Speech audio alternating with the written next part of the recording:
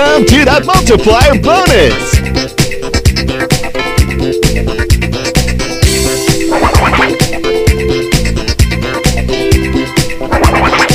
What's your sign, Earth Lady? Pick a party favor!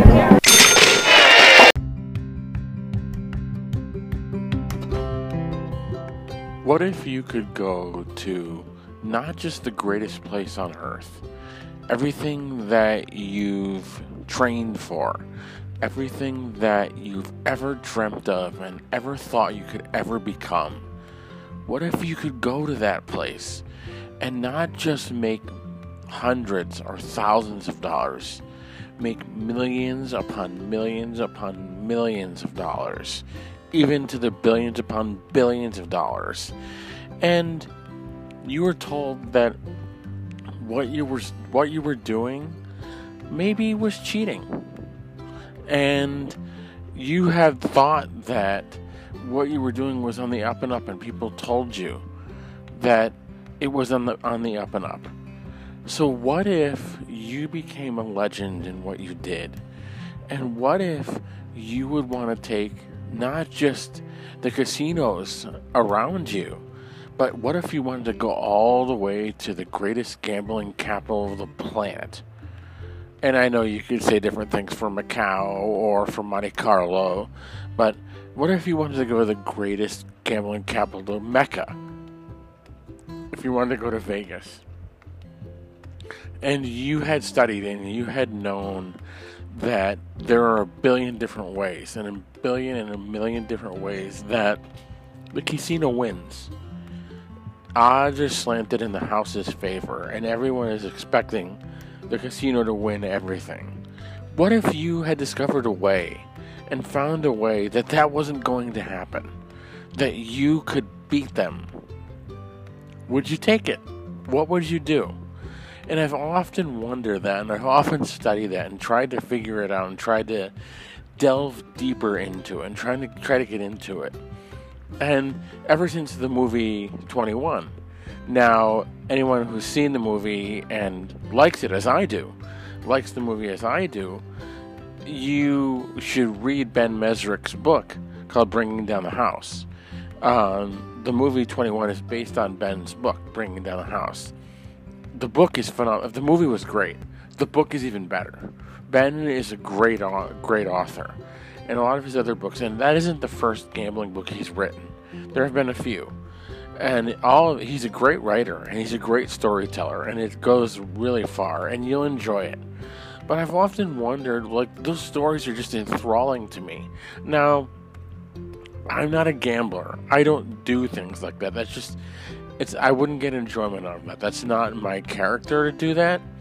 But I love, as people who have listened to this episodes before, I adore and I love Vegas. Absolutely adore it.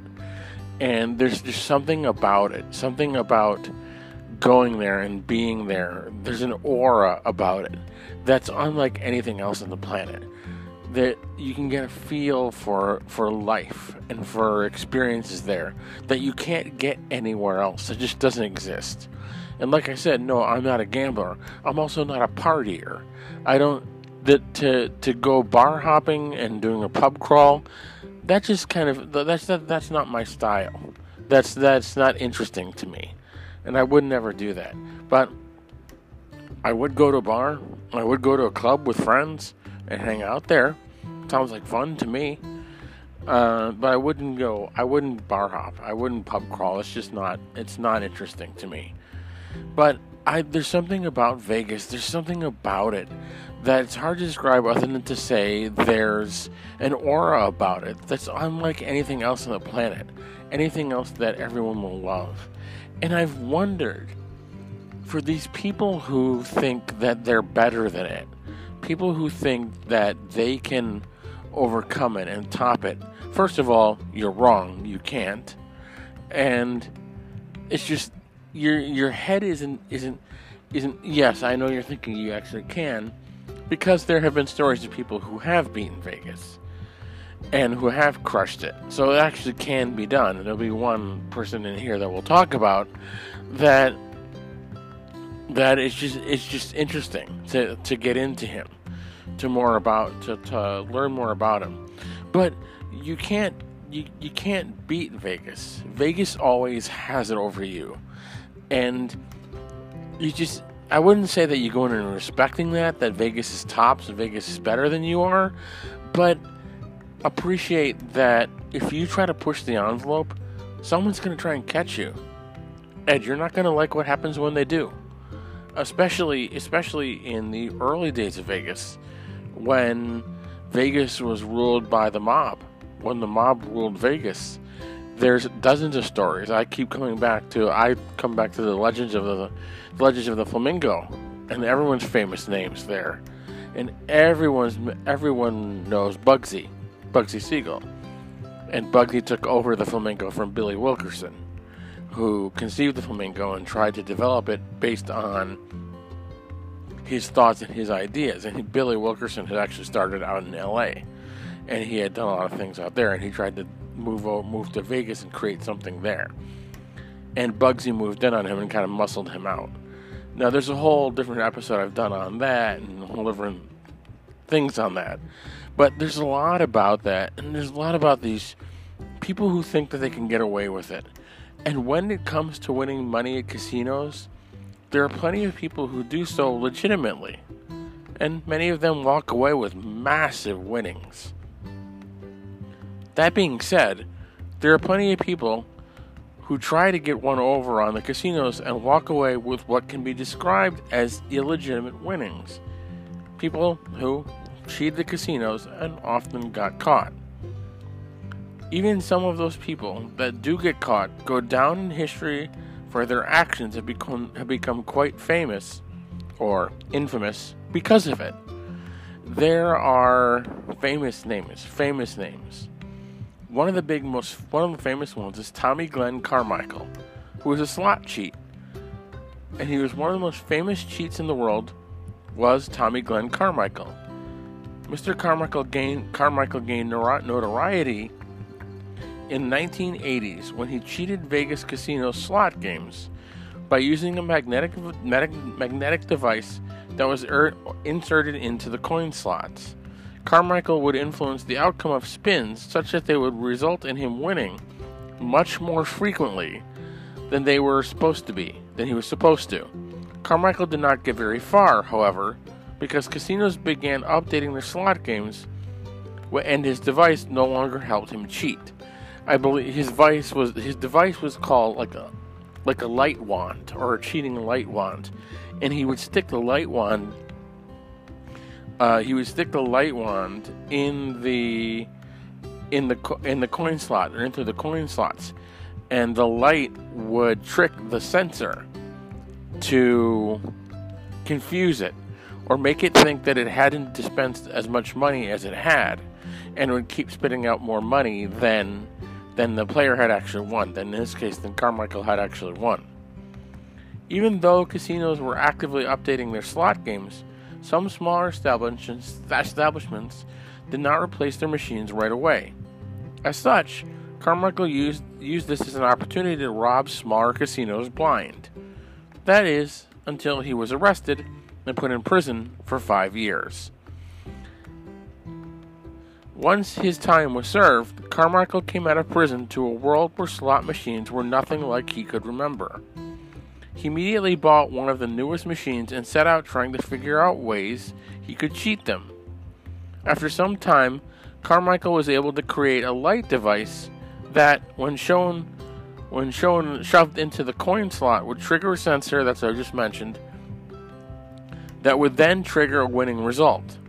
Carmichael not only made money by using the device he created, he also sold it to other unscrupulous characters who utilized it as well. A lot of this, like I said, has come from my notes and things that I've gathered. As told, Carmichael made a good bit of money having cheated Vegas casinos, but he was eventually caught and sentenced again in the late 90s. Nowadays, he works hand in hand with casinos in order to thwart would-be cheaters. Now, this is kind of an interesting thing when the argument can be made one of the best ways to catch a cheater is to recruit a cheater. one of the best ways to catch people who routinely cheat and make a lifetime out of it and make a life out of it is to recruit a cheater, to get someone who did this for a lifetime. One of the best way to catch them is to get someone who knows what they're doing. And that reminds me a lot of, I go back to something very infamous that happened out here in the Seattle area. The Green River Killer, Gary Ridgway, who is the most devilish man in existence, and he's now in prison in Walla Walla. But anywho, back when he was being chased and the cops caught him, before the cops caught him, they consulted with another famous serial killer, Ted Bundy. And they used Ted Bundy's information, what Bundy was telling them, and what he knew. This is how a killer behaves, and this is how a killer acts, and this is how you catch him. They used Bundy's information and they used Bundy's pointers to track Ridgway down. So this is kind of, and that's kind of similar to, I know the comparison is a little off, comparing a casino cheat to a killer. It's kind of an indirect comparison because one is significantly worse than the other. One ends lives, the other one just ends casinos, or tries to. So it's kind of, but that makes you think that you're giving someone who knows what they're doing, giving you a leg up on the people who are still doing it, trying to catch them. Now, the issue facing all casinos and facing anywhere in the gambling world is that if this person is giving you advice on catching the cheaters, what is this person telling you? Is he actually giving you real advice of what he would have done and what he did, and trying to give you a leg up on how they think? Or is he actually leading you, misleading you, and giving you false information and trying to cheat you, claiming that he's a good person and claiming that he's on the up and up? So is he doing what he really says he's doing and what you really have recruited him for? I know it's a matter of trust, and can you trust him, and are you going to try to trust him, and how does it go from there? What do you do? But it's just interesting. Another famous person is Ida Summers, commonly known as the Vegas Vixen. When it comes to casino cheats, the stories surrounding them are typically male-centric. When there were women involved, they were usually utilized to distract dealers and pit bosses so that a male, or a group of males, could execute whatever cheat it was they were trying to pursue. In the case of Ida Summers, however, a beautiful woman was used as a distraction. But that same beautiful woman was at the center of a great blackjack cheating ring that took place during the 1960s in Vegas. During her initial cheats, Summers would utilize sleight of hand to get over on dealers and pit bosses. Basically, Summers would execute quick maneuvers which would see her remove unwanted cards from a deck and replace them with cards which would see her win a given hand. Summers got bolder as time moved on, and she would be seen introducing entirely new decks of cards to specific blackjack tables. These decks would be set up in such a way that she was given an extremely large advantage over the house. These decks were known as coolers, and ended up netting Summers a pretty big penny, a pretty big chunk of change during their use. Eventually, as is the case with most cheats, Summers was apprehended by law enforcement and was put on trial for her supposed crimes. At the end of the day, however, Ida never spent any time behind bars, and was given a meager probation sentence. That kind of thing can often be thought of. You can often kind of go maybe to what they did, like when the mob ran the casinos, you would not be arrested, or you would not be, all this legal proceedings wouldn't go. The mob would probably just take you up back and kill you, and take you up back and shoot you. That is probably very likely to happen, and probably very much would happen. Excuse me a second, allergy cough.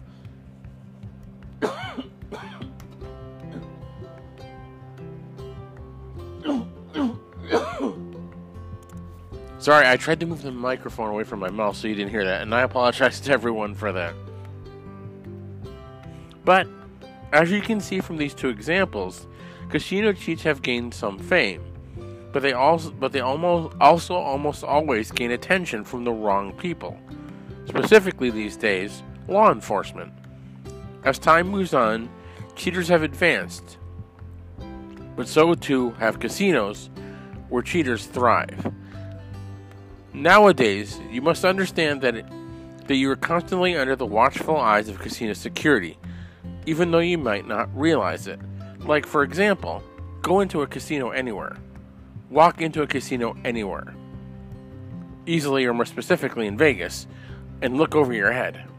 And look up on the ceiling. There's cameras everywhere. Absolutely everywhere. And they're watching you. Now, one of the documentaries I had just seen talks about one of the best and most advanced places, the Aria in Vegas. And there are, not just in the Aria, but in casinos everywhere, there are what's called like squeeze points or high traffic points where they try to funnel people down an escalator or through a specific area in the casino where there's a lot of cameras, where the cameras can get a good shot of your face, or the cameras can get a good shot of how you're walking or body language or stuff like that. And they're not being a voyeur or being eavesdropping. They're trying to get a beat on people who could possibly cheat. And they're trying to say, well, this person is behaving out of the ordinary.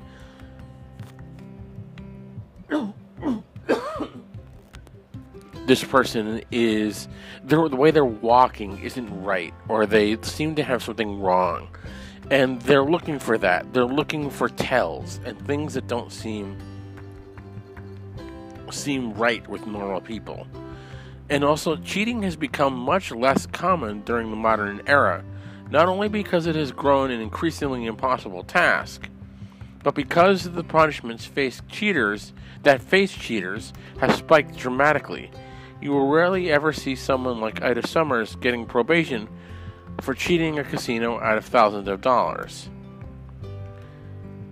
No, there's a lot of questions, and that kind of thing is kind of interesting in what they said. Like, another article, part of the article asked a question that was from betuscasinos.org. That's where I drew a lot of my notes from there. A lot of the questions that was asked was, can you cheat slots? And now you know, yes, you can. There's a lot of interesting thoughts, a lot of interesting stories of what happened and how people act. From the 90s, a lot of, and what I was talking about, Ben Resrick there and 21. From the 1970s to the 1990s, the MIT blackjack team used card counting techniques to beat casinos and earn millions. Composed of students and ex-students from MIT, Harvard, and other prominent schools, the group was one of the first blackjack groups to use organized scientific tactics to beat casinos at their own game. The group's ringleader, Bill Kaplan, trained more than 100 blackjack players over the years, and supposedly made $10 million for himself and investors at casinos around the world. Which described his card counting tactics, according to Inc. It just the notes and the article says according to Inc. Which described his card counting techniques as frowned upon, but legal. Eventually, casinos caught wind of the elaborate scheme and began barring members of the team from gambling. Although some members continued to play into the 2000s, the team had mostly broken up by 1993.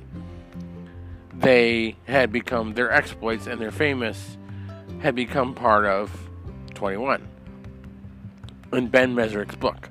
Now, I'm trying to find something loading here on exactly what Kaplan's team did and why card counting is not illegal, and what it actually is, and a little bit more of a history on why it's considered strategy and why it's considered not necessarily illegal. Not necessarily illegal. It's a casino card game used primarily in blackjack or family casino games to determine whether the next hand is likely to give a probable advantage to the player or to the dealer. The most common variations of card counting in blackjack are based on statistical evidence that high cards, especially aces and tens, and to a lesser extent nines, benefit the player more than the dealer, while the low cards, 3s, 4s, 6s, and especially 5s, and to a lesser extent 2s and 7s, help the dealer while hurting the player. Higher concentration of high cards benefit the player in that it increases the player's chance of hitting a natural blackjack, which typically pays out 150% of the amount bet, whereas a dealer's blackjack will only cause the player to lose their original bet. Doubling down on additional hands can increase expected profit. Additionally, the elevated ratio of tens and aces increases the odds that doubling down will be successful, further increasing expected profit. However, the dealer cannot double. So some of the basic also provides additional splitting opportunities for the player when the dealer can't split. A high enough concentration of tens can make the insurance bet profitable, since it increases the probability of a dealer blackjack. The higher concentration of tens also increases the odds of the dealer busting, exceeding 21 of course. While this also increases the odds of the player busting, the player can elect not to hit when it is disadvantageous to do so. The dealer must always hit their 15s and 16s. On the other hand, low cards benefit the dealer, since according to blackjack rules, the dealer must hit stiff hands, 12 to 16, and low cards are safer in these common hands. Thus, a dealer holding 12 to 16 will bust every time if the next card drawn is a 10, making this card essential to track when card counting. Contrary to popular myth, card counters do not need unusual mental abilities to count cards, because they are not tracking and memorizing specific cards. Instead, card counters assign a potential score to each card they see that estimates the value of that card, and then they track the sum of these values, a process called keeping the running count. The myth that the counters keep track of every card was portrayed in Running Man, in which the savant character Raymond Babbitt counts through 6 decks with ease, and a casino employee erroneously comments that it is impossible to count 6 decks. Basic card counting assigns a positive, negative, or 0 value to each card available. When a card of that value is dealt, the count is adjusted by that card's counting value. Low cards increase the count as they increase the percentage of high cards in the remaining set of cards, while each high card decreases it for the opposite reason. For instance, the high-low system subtracts 1 for each dealt 10, Jack, Queen, King, or Ace, and adds 1 for any value 2 to 6. Values 7 to 9 are assigned a value of 0 and therefore do not affect the count. Now, if you kind of ask me, I suck at math. I always have sucked at math, and I'm not afraid to admit it to anyone. So card counting, I would never do it. I would never cheat. And I know what I've read before and gone over and what I've studied in my notes and on Wikipedia here is that it's not illegal. That it's frowned upon, but it's not illegal. There's nothing legally wrong with it. It still kind of sounds like cheating. To me, it sounds like you're trying to, judging by what has come out, you're trying to tip other people off, second-handedly or mysteriously. You're trying to tip the other people on your team playing. You're trying to tip them off as to the likelihood of the cards coming out. You're not controlling the game. You're not manipulating the game or affecting the game at all. You're telling other people, or you're telling other members on your team what the likelihood of these other cards coming out are. You're not cheating the game. You're not manipulating or cheating the game. You're cheating the players. You're manipulating and cheating other players by say there's 8 people at a table, and 6 of you are on the same team trying to clue each other in as to what the likelihood of you winning money is. Now, it's going to benefit 6 of the 8 people at the table, but the other 2 people at the table are getting cheated out of their money because you're not letting them in on what's going on. So the money that they're betting and putting on the table could be very easily lost to you or lost to other people on your team because you're counting the cards. Now, I know that's maybe not the best explanation or best description of it, but that's just kind of the way it seems to me. So no, it's not illegal in the sense that you're not manipulating or not controlling the game. And I agree with what Kaplan has said, and the other members of the Blackjack team said, you're not controlling the game. Right, I get that. You're not controlling the game. But you are cheating. You are cheating other people, even on your own team. You are cheating other people, and you're cheating other players who may not be part of your team. So it just doesn't seem all that right, and it seems kind of weird to me. And the goal of a card counting system is to assign point values that roughly correlate to a card's effect of removal, or EOR. The EOR is the estimated effort of removing a given card from play, and the resulting impact on the house advantage. The player may gauge the effect of removal for all cards dealt, and assess the current house advantage of a game based on the remaining cards. As larger ratios between point values are used to create better correlation to actual EOR, with the goal of increasing the efficiency of a system, such systems use more different numbers and are broken into classes depending on such as level 1, level 2, level 3, and so on. With regard to the ratio between the highest and lowest assigned point values, there's a lot of, see what I mean? There's a lot of math, and I apologize if you're kind of going, that's a lot of math stuff, and I'm kind of glossing over. I get that. If this was explained to me and there's a lot of math involved, I would be doing the same thing. I'd be going, huh? This is math. I suck at math. Leave me alone. I don't want to deal with it. Just get it out of my face. The high-low system is considered a level 1 count, because the running count never increases or decreases by more than a single predetermined value. The multi-level count, such as a Zen count, Wong halves, or High Op 2, makes finer distinctions between card values to gain greater play accuracy. Rather than all cards having a value of +1, 0, or -1, an advanced count must also include card ranks that are not counted as +2 and -2, or +0.5 and -0.5. Advanced players might additionally maintain a side count of specific cards, such as the side count aces, to deal with the situations where the best count for betting accuracy differs from the best count for playing accuracy. Again, math and a lot of in-depth math figuring and a lot of in-depth math knowledge, stuff like that.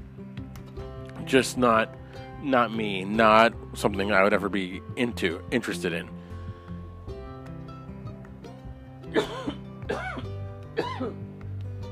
Again, math. No, it's just not math. No. Excuse me. No. Math. Many side count techniques exist, including special purpose counts used when attacking games with non-standard profitable play options such as an over-under side bet. See, again, a lot of this is the math thing. The math thing I hate. Now, show me a function, an ability that functions on science, or that functions on history, or something that uses something like that to determine the likelihood of a card coming out. Then that I would like. Then I could get into that. I could wrap my head around that. And there's a lot more here. There's a lot more in here, and a lot more in this depth and everything in here that relates to card counting, and that relates to these people who have tried to cheat the system. And I know I kind of started out with that way, but a lot of people have tried to cheat and manipulate the system and tried to control it. And it doesn't... There's for every person, there's a saying that goes, for every law, there's someone who tries to break it. For every law or every rule that someone comes up with, there's going to be someone who tries to break it. And since the inception of casinos, and casinos were created, there's always going to be someone who tries to beat them, someone who tries to override them and go against them. And you're always going to come across that, and you're always going to interact with them. That's always going to happen. And a lot of this were the stories of how they were caught. And a lot of this is kind of interesting, as it makes you wonder what happened when they were caught back in the days of the mob, when the mob ruled Vegas. How were they paid back? And how did the mob get their money back? When people came into their casinos and tried to cheat them, because granted, yes, the mob was skimming, but when people came into their casinos and tried to cheat them, what did the mob do to them? How did the mob get them back? It just makes you wonder all these great and wonderful, interesting stories. So a lot of this is just great, and a lot of this stuff is just wonderful and amazing and beautiful and interesting. So thank you all for taking this journey with me, going back to Vegas and delving into this amazing topic. Thank you all for listening. Hang around for a little bit more on the end here.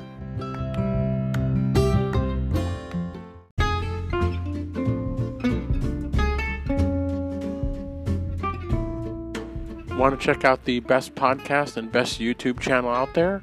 True friends of this podcast?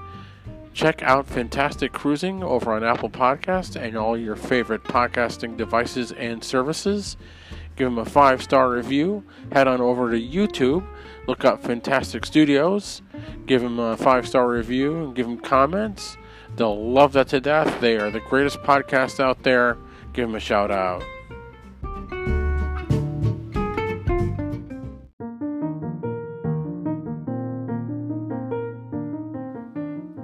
Want to go to Vegas? Visit the best places all around the Strip and all around downtown, all around the surrounding areas? Check out the best vlogs for Vegas anywhere on YouTube at Bror Fredrik over on YouTube. BROR Fredrik, FREDRIK, over on YouTube. Go over to Bror Fredrik. Subscribe to his channel. Click that bell icon. Click that. Hit those like up thumbs. Give Bror a follow. Give Bror a look. You'll really love what you're seeing. He's an awesome streamer, the best Vegas streamer, and the best thing to watch while you're in Vegas before you go to Vegas, just to experience Vegas as a whole.